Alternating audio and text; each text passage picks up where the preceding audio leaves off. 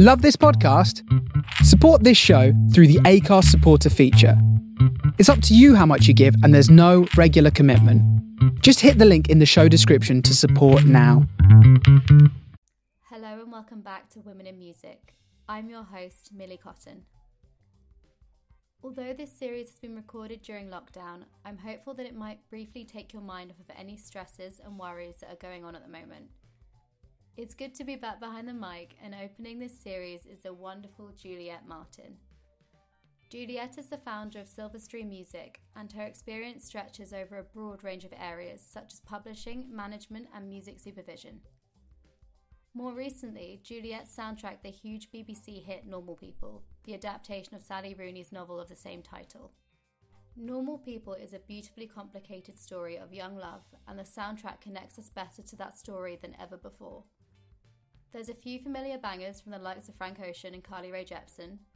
Imogen Heap's Hide and Seek is pulled out of the archive and it works well in the moment. Maybe it shouldn't, but it does. It's been a very busy month for Juliet Martin, and I am absolutely buzzing that she found the time to speak to me about her career and soundtracking Normal People. Due to COVID-19, the interview was recorded over the phone, but hopefully that doesn't detract anything from our conversation. Please do rate and review the podcast, and if you've enjoyed the episode, please do share it and subscribe to Women in Music. Thanks for listening.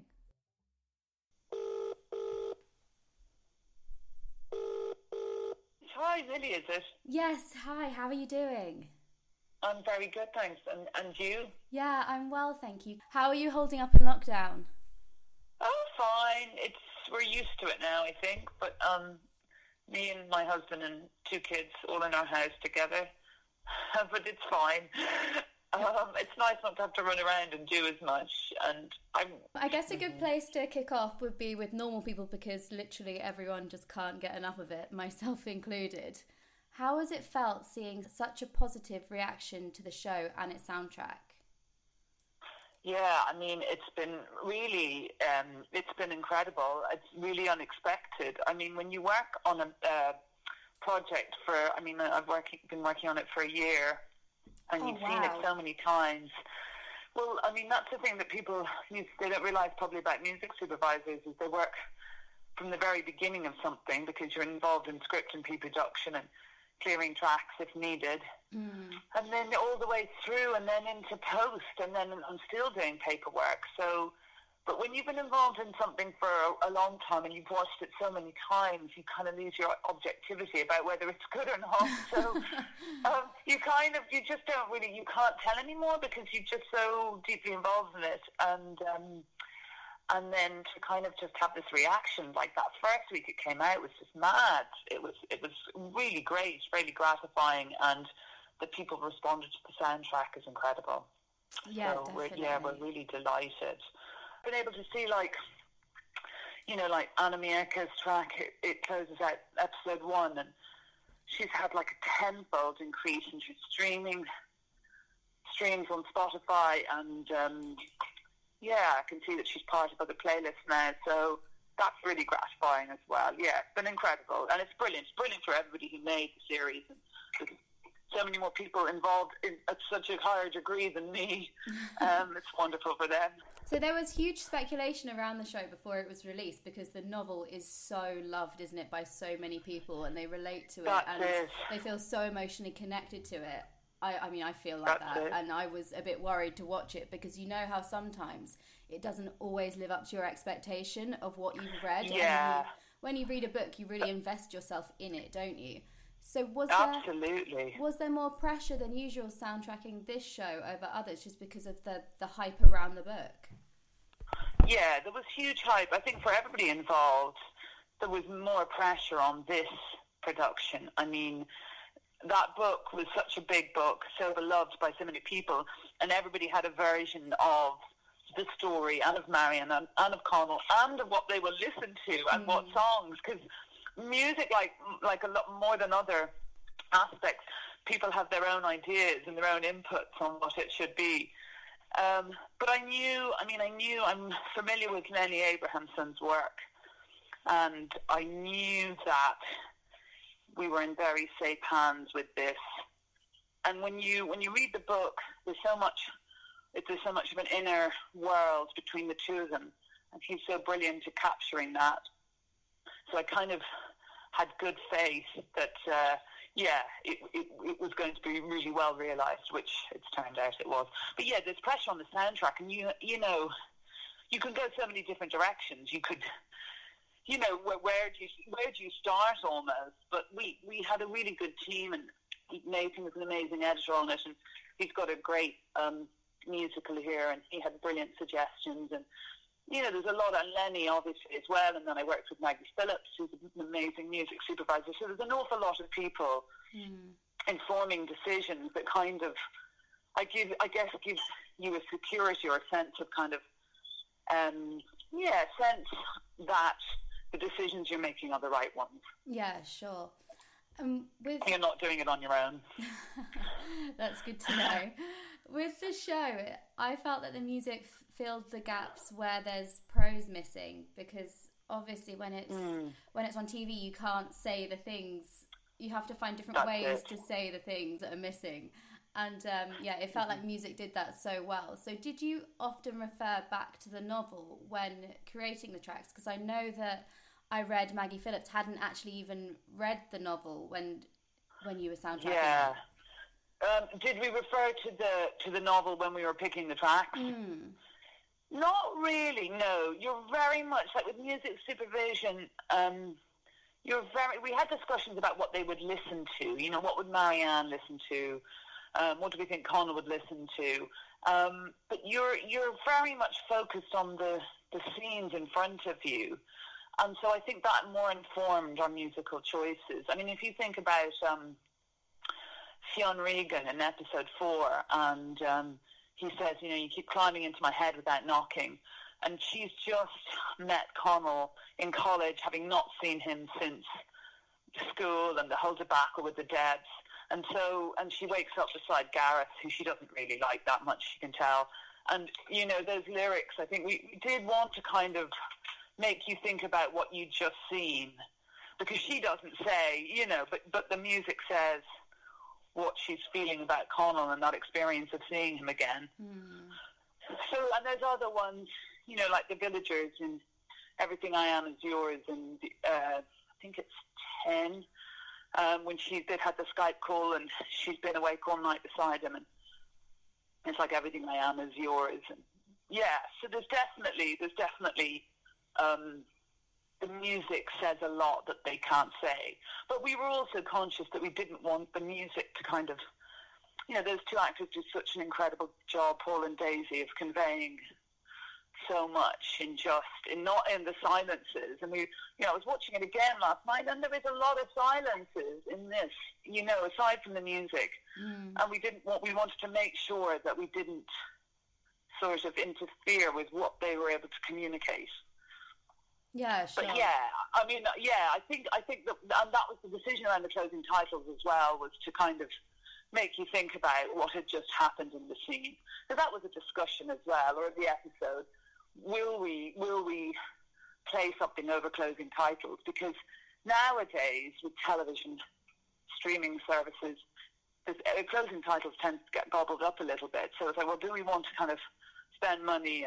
But I think that it works in this production because the episodes are so intense, and it allows you to reflect about what's happened. Yeah, sure. So what was the process from start to finish? Okay, so in the beginning, it's looking at I read the script. Obviously, I read the book. I read the book and already done a playlist before I even got the job. I read that. I heard that they were making a But so then it's reading the script, and you know, like there was a football chant in there that I was like, look, you know, ole ole ole has been when they get on the bus. At that stage, I think it was soccer. They changed it to Gaelic, but I was like, ole, you know, you're looking for tracks that need to be cleared or a reference in the script. And I thought there might be ole ole, which is in copyright. They might sing that. So sort of things like that. You're looking through the script and making sure there's nothing that needs to be cleared. And then there were a couple of scenes like the dance scene, the Dead fundraiser in Ep 3, where we the Hey Now Archie, the London Grammar remix. Yeah.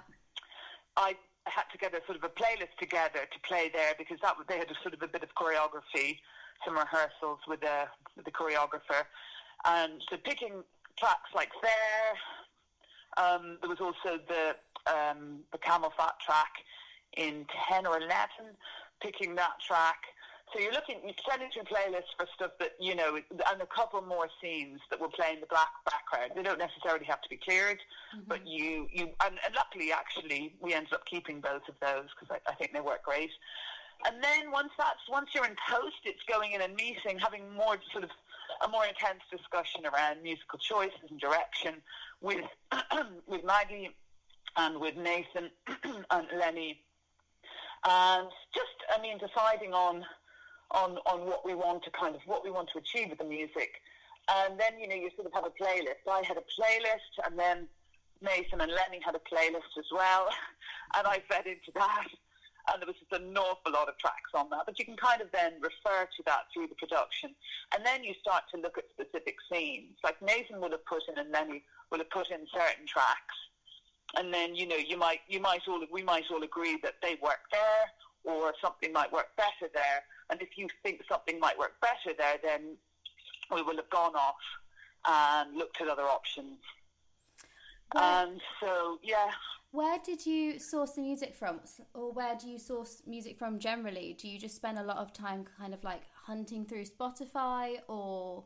Yeah, there is what we call an open listen, where you will just troll through Spotify, or I might just troll through my own computer and see what I have. But yeah, and you're just listening and looking at the scene and thinking about it. And often there'll be something in there, like there might be a track in there that's good, but the lyrics are too on point, or it's too uplifting. You're looking for something close, so you kind of know what you're looking for, but then you just have to listen. And then sometimes I will do a more like, I'll put out a brief to contacts, publishing contacts, and say, look, can you send me 3 suggestions, and I'll have a reference or some kind of a brief. So I worked with a great publisher called Centric in the UK that I use a lot, and they were brilliant. They'll send me through playlists as well. Yeah, and then you'll listen to that, whittle it down, and send through to the production. So that's the kind of route of it. And it takes a year. That's incredible that it takes.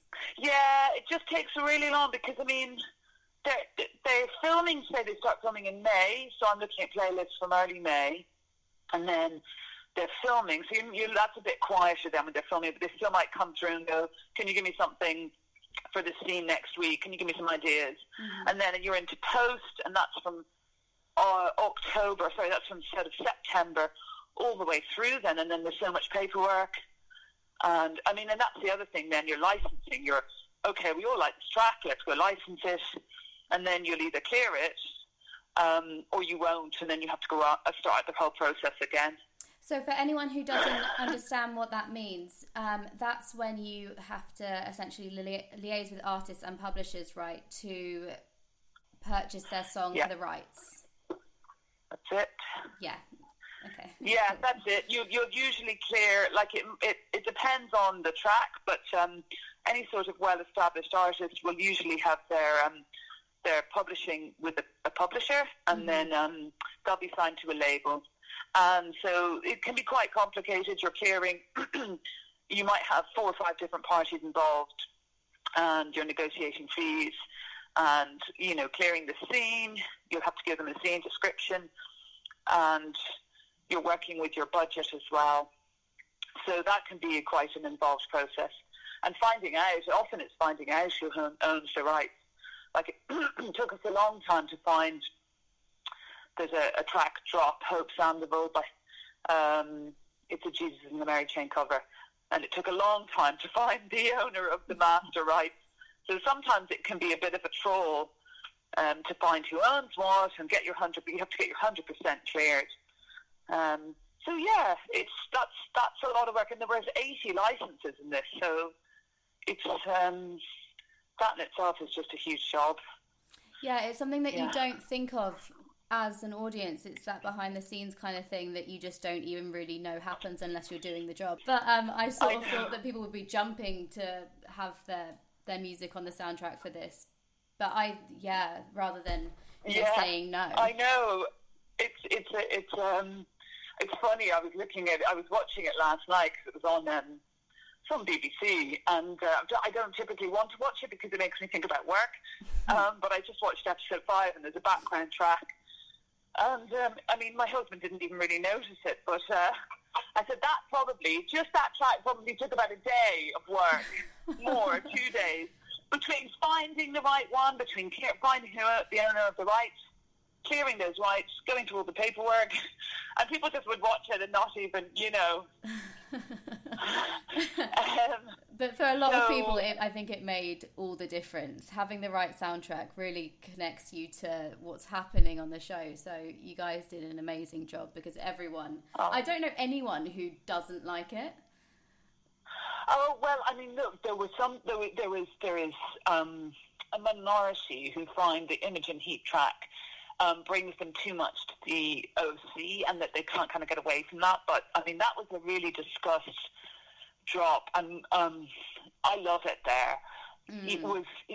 But obviously, when you're licensing something as well, you are thinking about where it's been before, and if something's been licensed a lot, you may have a concern that there's going to be too much of an association of that track with something else. And we did discuss that with that track, because some people just cannot take themselves away from that. Yeah, it's and bizarre, its association isn't it? with the OC. I find that really bizarre. What's that? I find that so bizarre, because I understand it's such an iconic track, and in the OC that was a really huge moment, but at the same time it was 20 years ago. I know, and I completely agree. And also I refuse to think that a track, somebody's amazing work by a wonderful artist, has to forever be associated. I mean, for me, first and foremost, that's Imogen's Heap piece of music. I think and I think also it's like, I think with music, I think you have to accept, and for me, because this has had the most attention compared to any other project that I've worked on, I think you have to accept that the odd person just won't like it, and you just kind of go, well, actually, you cannot make something that, or make choices that every single person is ever going to like. And, Lenny made the decision on that track, and rightly so, that nothing else could come up to it. And I think, if you think about the lyrics with that scene, and the tone and the feeling of it, I mean, you just watch it and go, well, who cares about the OC? I'm watching this, and it delivers so much to me for this moment between these characters, and you just have to, I think that it's a bold decision, and it pays off, really. With the soundtrack, it seemed like it was a really formative part of Marianne and Connell's personality. And then you made character playlists. Did you and Hattie put these together, or were Paul Mescal and Daisy Edgar Jones involved too? Yeah, we, so Huda contacted me and Maggie. We then decided, we had a call, and we decided which tracks we thought from the series would work for each character. And then we went away and each came back with maybe 4 or 5 tracks each that we thought suited the characters. And then Daisy Edgar Jones and Paul Mescal, I think, put in maybe 4 or 5 each as well. Mm-hmm. So it's a sort of a collection of Maggie's and ours and theirs. Yeah. And it's great. It's great to see their choices. And I noticed Daisy Edgar Jones had the same artist as me. I'm just having a blank now on who it was. Joy Crooks. Yeah. Oh, I love Joy Crooks. She was a guest in the last series. Oh my God, she's wonderful. Okay. She's brilliant. Wonderful. Yeah, because I really loved that song that she did with Jafaris, and I was sort of looking at it I wanted to see if I could find a spot for it for normal people, but I didn't. But then when the playlist came up, I was like, oh great, I'm going to put in one of her tracks because I love her. And then I'm pretty sure Daisy Edgar Jones put in another one of hers, so that was nice. Yeah, no, she's fantastic. So finally, on Normal People, what was your favourite musical moment of the show? Do you know, like, this is not going to be popular. Nothing's not going to be popular, but I really love the Carly Rae Jepsen one. I think that's it's too much, and it's in at 6, I think. It's the one where they're sort of before they've broken up and they're just in the kitchen telling each other they're best friends, and it comes on and they start kissing. And I love that kind of the excitement of the track. So for me, that's one of the top moments. I mean, there's loads, but I really like that one. Yeah, I really like The Villagers as well. And I like that The Villagers, we had a lot of different ones in there, but that kind of had a hopeful element to it that with other tracks we didn't quite have, and I quite like that because I think that Conal's kind of coming through something, so I like the way the music speaks to the scene and the episode. Amazing. To talk about your career a little bit, I know that so many people would be so keen to follow the career path that you've taken so far. Taking it back to the beginning, how did you first get into music supervision and publishing? Well, I started work just by chance. I got a job in an independent label and publishing company in Ireland, a small one. And, I think that's quite a good way for people to start, because you kind of do, when it's really small and independent, there was 4 of us in the office, you sort of do everything and you learn all aspects. So I learned about a record label, and I learned about publishing. So I suppose I started in that way, and I was maybe there for about 4 or 5 years. And then I went to the UK and studied something, but kept going with the publishing, kept a few of the publishing clients, and learned it that way. And then when I came back to Ireland, I sort of expanded the publishing company, but through sort of publishing, I realised that there wasn't actually that many people in Ireland doing music supervision, and I knew that I could do it because I knew about music, I knew the scene, I'd made loads of contacts, and I understood the licensing element through the publishing. So I actually just sort of went out and said, look, I can provide this service to you, and that's kind of how it began. So I'm a firm believer. It's funny, I kind of made the decision, and then everything else followed. So as those people are listening, I would give that piece of advice, that if you decide that's what you want to do, go out and get the experience however way you want to do it. Yeah, so 100%. What was the first project that you were involved in for soundtracking? Well, it was actually with Element Pictures, who made, which probably helped me get this job, who made a great feature film called A Date for Mad Mary, with a brilliant director called Darren Thornton. And I had given the producer, Juliette Bonas, some help with some advice on another feature she was doing. And I think that sometimes it's good that there was no charge for that. There was just some advice. I think sometimes I think it's quite a good idea to sort of make connections, and in that way, then when the project came along, she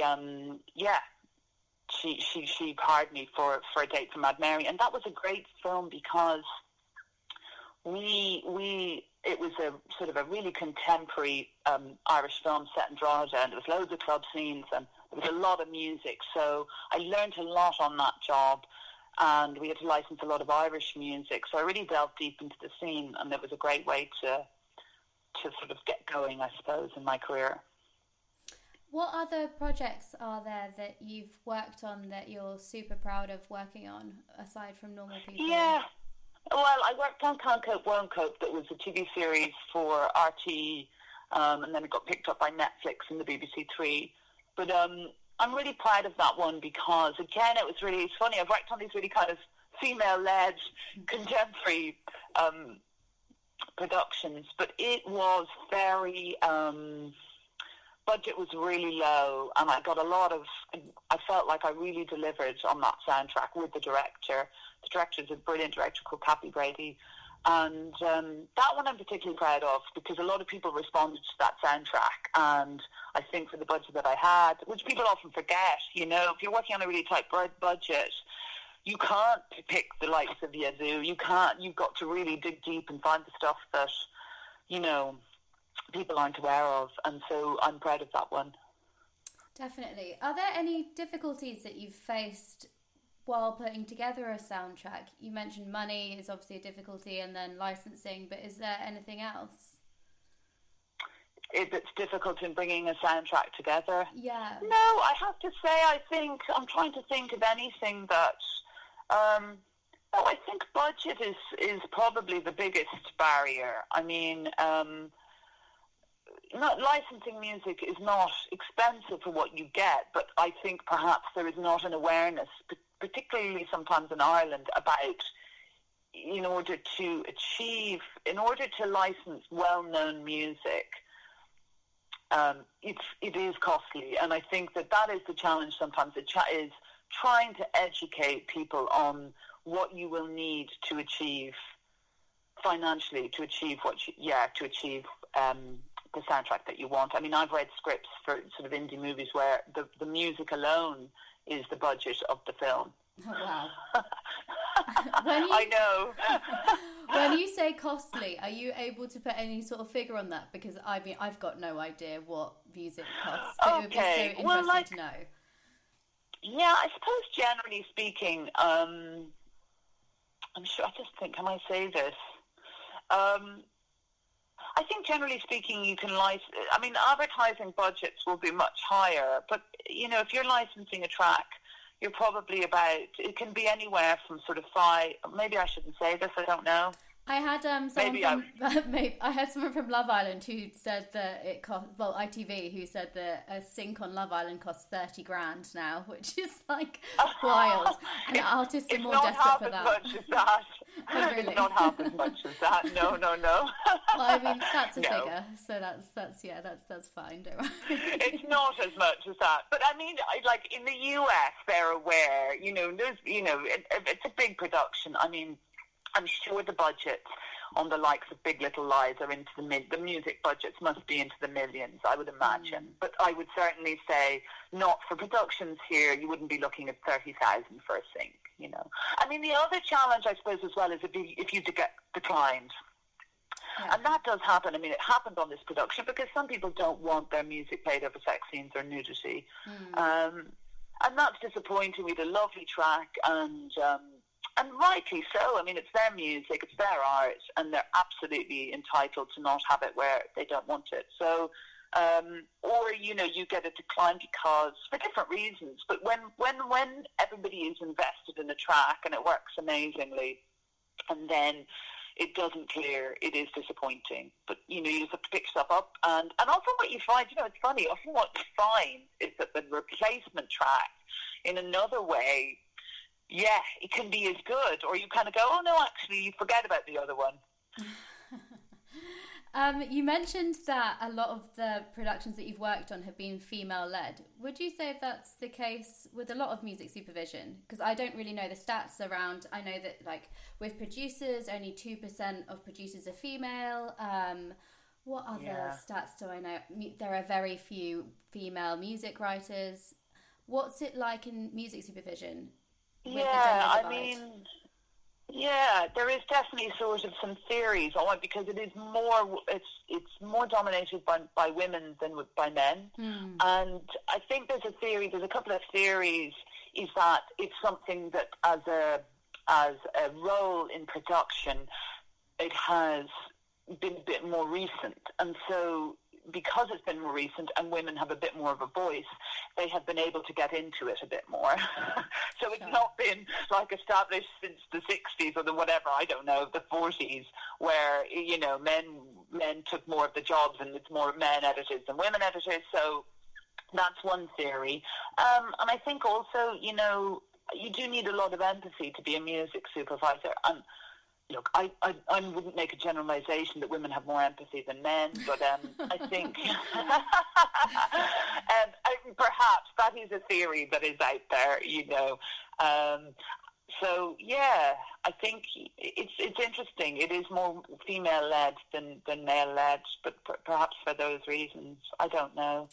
But it does. I mean, Maggie would say that. She'd say, I have a lot of empathy, and I think that makes me good at my job because you want to really get into what the music and the character, what it's saying about the scene, and I think that makes a better match of music to picture, which is really what your role is. Yeah, sure. And finally, this is a bit of a rogue question, but what is your favourite soundtrack ever? I do have. Hang on. I really like the Transparent soundtrack. I don't know if you remember that series. I don't think I've watched it. Oh, it's brilliant. It's really good, and it's sort of set in LA, and I think the music supervisor's done an amazing job on that. He sort of picked tracks that it's kind of got this nostalgia because it's this sort of dysfunctional family, which of course relates to being a Irish Catholic family, and you know, there's a lot of looking back on their past as a family, and a lot of the track choices were really nostalgic, and I think it's amazing that you can capture the mood and the atmosphere with music. So that's one I really like. I think some placements in The Sopranos are brilliant in the early days. And I know there's one other one that I really wanted to... Oh, of course, Fargo Season 2, my favourite, Nice. that Maggie worked on. Have you seen that? No, I don't think so. No. Oh, my God. You should watch it just for the soundtrack. It's absolutely incredible. They have Lisa Hannigan doing a version of Danny Boy, and it's wonderful. And with the composer Jeff Russo, it's a masterful soundtrack. So that's probably my two. I will definitely check that one out. Thank you so much for your time. It's been absolutely wonderful to talk to you about all of the music in Normal People and your career. Thank you, Millie. That's great. I hope the rest of lockdown's okay for you, and not too stressful. Same for you. Keep safe. Thanks, Juliet. Okay. Bye. Take care. Bye. Bye.